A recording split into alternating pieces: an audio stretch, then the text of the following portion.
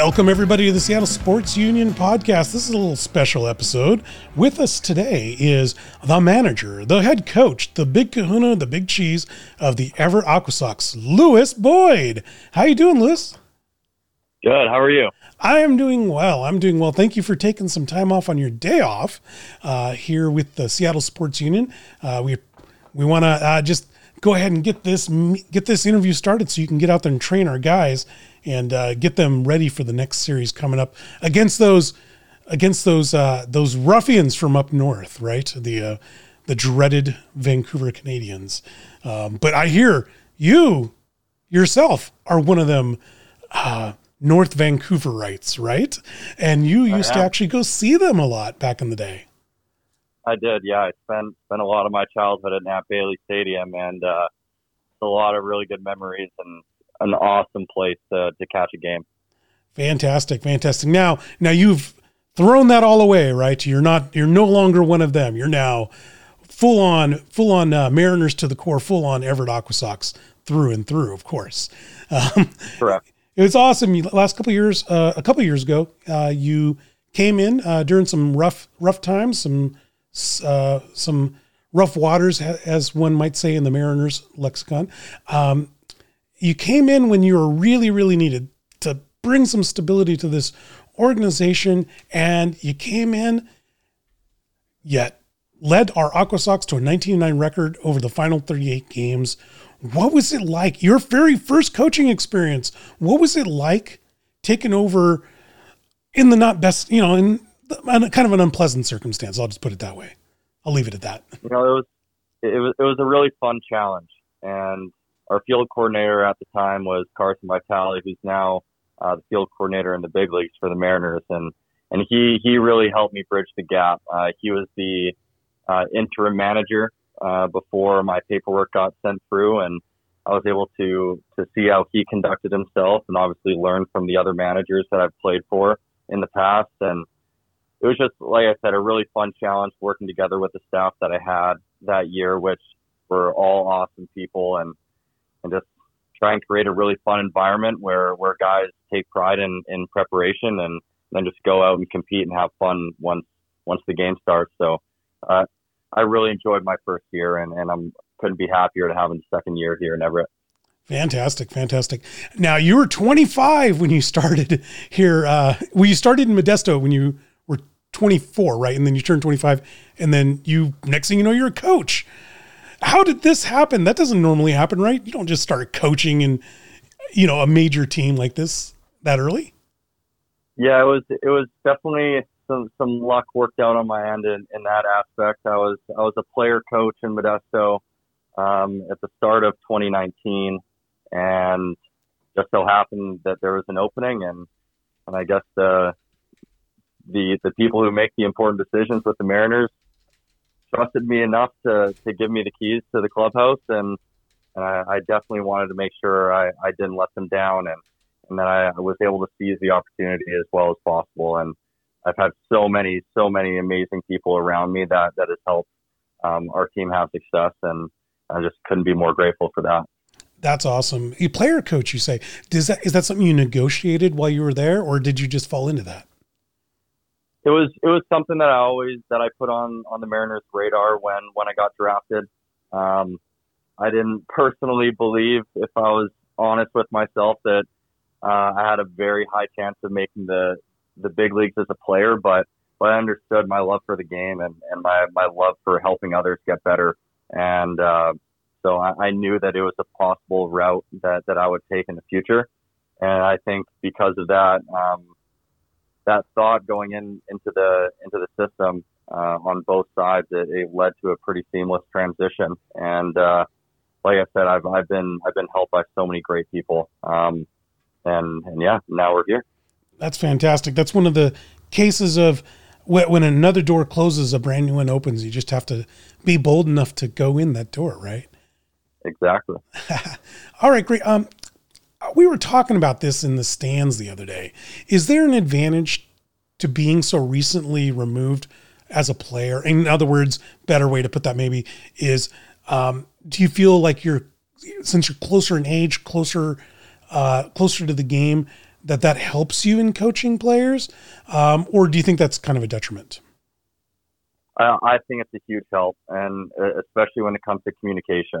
I feel like our players may have an added sense of comfort speaking with someone, as you said, closer in age, and knowing that I've recently been in their shoes at this level and understand what it takes physically and, more important, mentally to get through a 140 game season.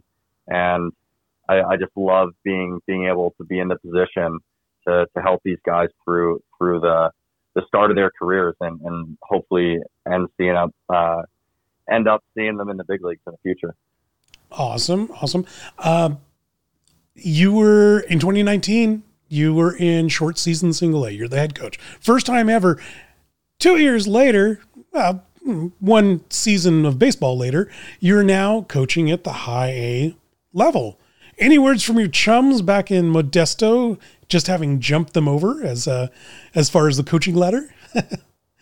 No, nothing crazy like that. I mean, our managers are all fairly young and fairly new in our organization, and they've all done such a phenomenal job. I mean, the character that is in our organization from a staff standpoint is top notch, and I think a big story is across the board, our minor league affiliates records are phenomenal, and we're putting up a ton of runs and we're striking out a ton of guys. And I think that just goes to show with the character of the people that we have within our organization. And I couldn't be more proud to be a part of that. It sounds like you're all in this together then, it sounds like, and it's not 100%. Awesome. That's very cool. Speaking of this jump to high A, this means you're starting to get some players back that you saw a couple of years ago, like Cade Marlowe, George Kirby, Connor Hoover. Did you get any double takes when they came up here and saw you here? No, nothing like that. I think we were all happy to see each other. It's nice to add a little bit of comfortability in the minor leagues whenever you can, because there's so much change in scenery and environment throughout a season and your career. So I think that the more familiar faces you see along your baseball path is always a blessing. Great. Do you notice a difference in players? Although, granted, you didn't coach a full season, in 2019, but you have been in the minor leagues.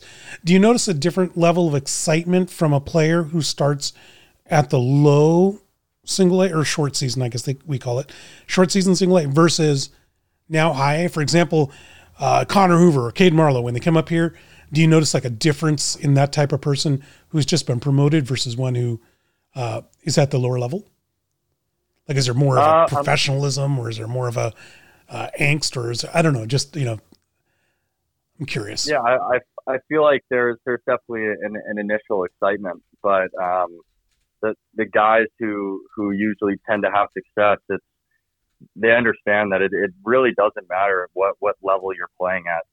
The game remains the same. Like you still got to throw strikes over the plate. You still got to hit the ball hard to have success. And I think the guys that can separate the two and not let their emotions necessarily dictate their actions are usually the guys that tend to have success.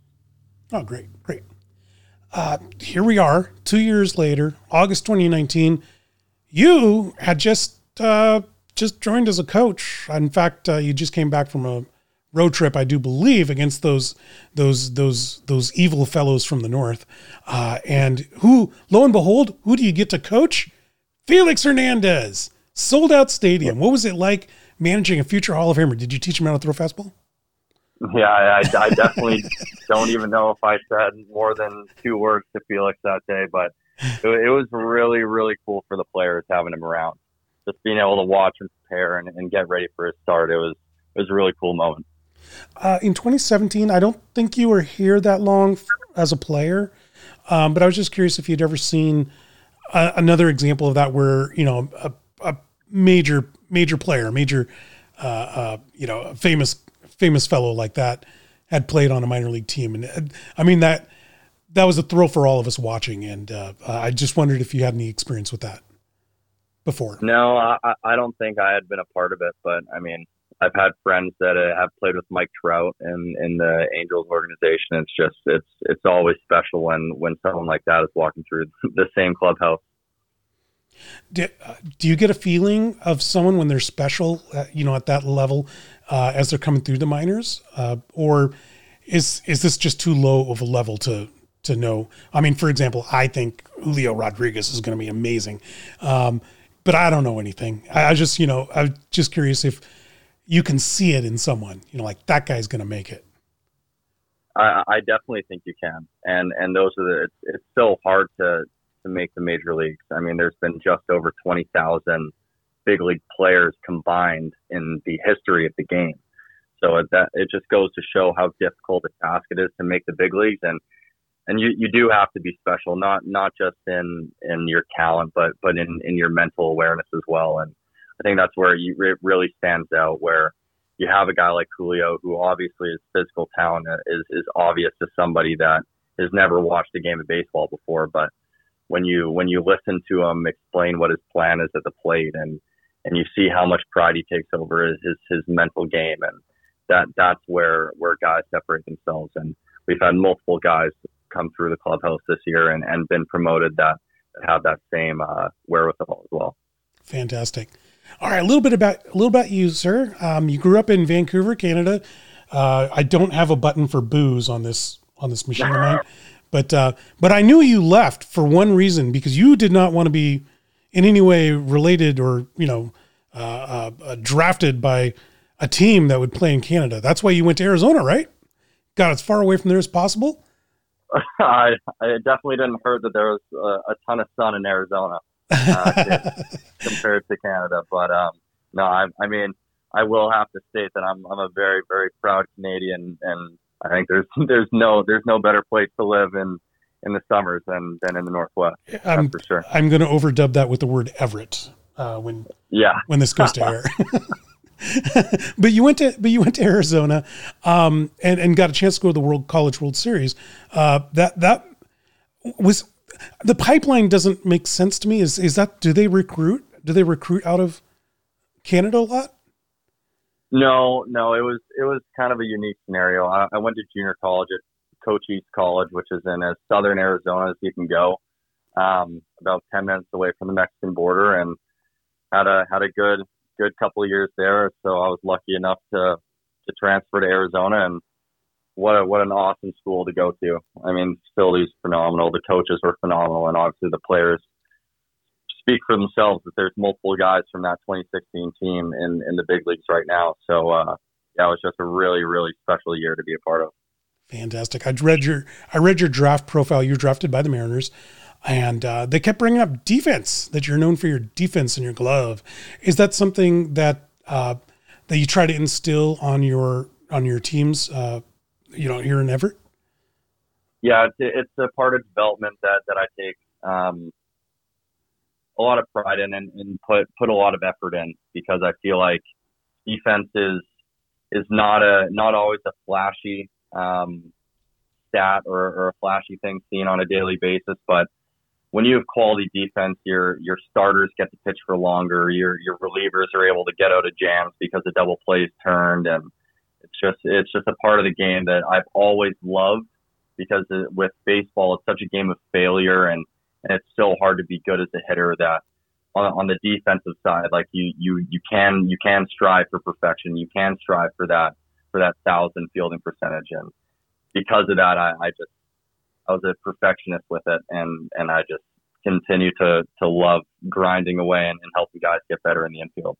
It's kind of something that you can control, right? It's correct. If something else isn't working in your life, at least you can play defense. Exactly. You're currently, I don't know if you're aware of this. You're actually leading a legendary team this year, the record 51-26, with a plus 202 run differential, and you're 7.5 games up on Everett. Do you ever just sit back and just think like, man, what a job I'm doing here? Or is this just a matter of, I gotta go down this list of players and work on what they need coaching? I mean, come on, you gotta every once in a while just sit back and go, yeah, I did a good job. I mean, the first time I really realized it was when Steve Willits, our our MC at the Everett home game, he announced that we'd won our 50th game, and I don't think any other team, he said, in Everett history had done that in the same amount of games played. And I thought that was pretty cool. And I mean, the coaching staff that we have here, it's really special. And it's a couple guys going to their first year of pro ball, and they are just absolutely crushing it. So, I mean, those are the guys that really deserve the credit, not me. Well, you have Sean O'Malley, former Mariner, right? Yep. Who else is? I apologize. I wish I had the list in front of me. But did you want to give a shout out to some of the other guys and gals? Yeah. And gals, right? Yeah. Sean O'Malley, he's our hitting coach. He's been phenomenal. Guys love him. Jose Umbria, he's like my bench coach, my fourth coach.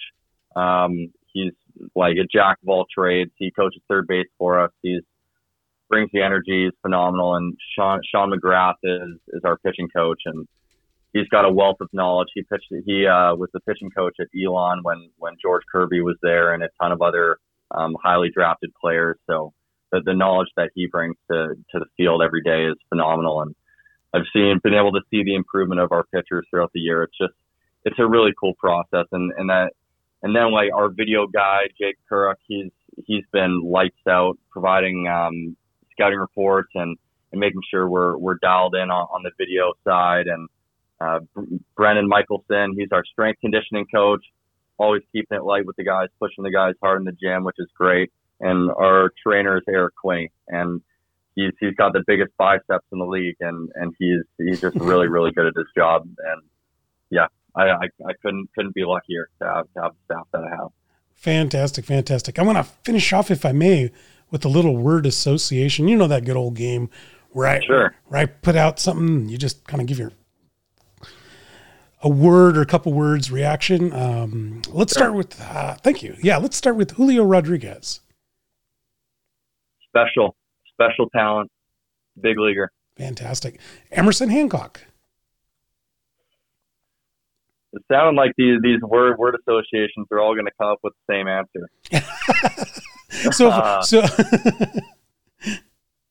But he's great. What a great person he is, and super, super determined.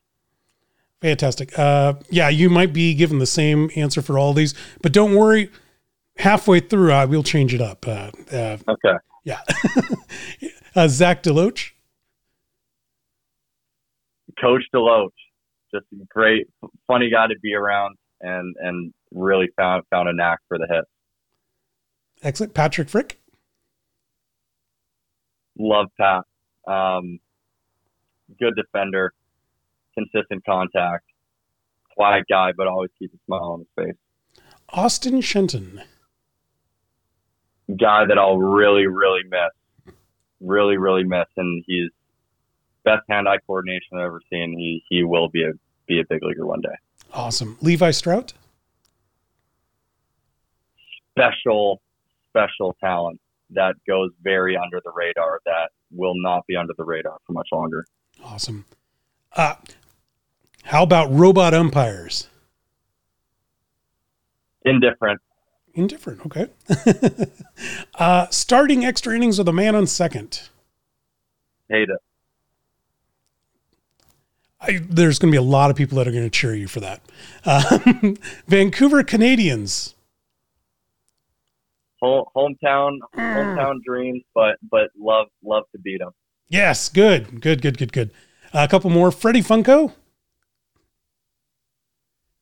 That was actually our Zach DeLoach statue in right field. We thought they kind of looked alike, so that was a running joke. And then City of Everett. Beautiful water, reminds me of my hometown. Good answers. Last question, sir, if I may. Go for it. What's your next steps after 2020? Because you're going to win the championship. You know, you're going to have all these accolades. You're going to have people calling your phones. I'm predicting it now. I'm curious what you'd like to do as your next step. To be completely honest with you, I haven't really put much thought into it. Ever since I started coaching, I never would have envisioned getting the managerial opportunity that I did. And I got that by not worrying about it in the future. I worried about just trying to work hard and do really good at what I'm doing in the moment. And so I'm just going to keep trying to do that and see where the chips fall. That sounds awesome. Well, thank you very much, Mr. Lewis Boyd, Coach Lewis Boyd, Manager Lewis Boyd, Chief, Chief Kahuna, all the accolades and all the titles are well-deserved for you. And I can't wait to see you win the championship, hoist that trophy. And I want to thank everybody out there for listening here at SeattleSportsUnion.com. Check out all our great articles at SeattleSportsUnion.com as well. Check us out on social media at Seattle Sports U, as well on Facebook. We'll see you guys next time.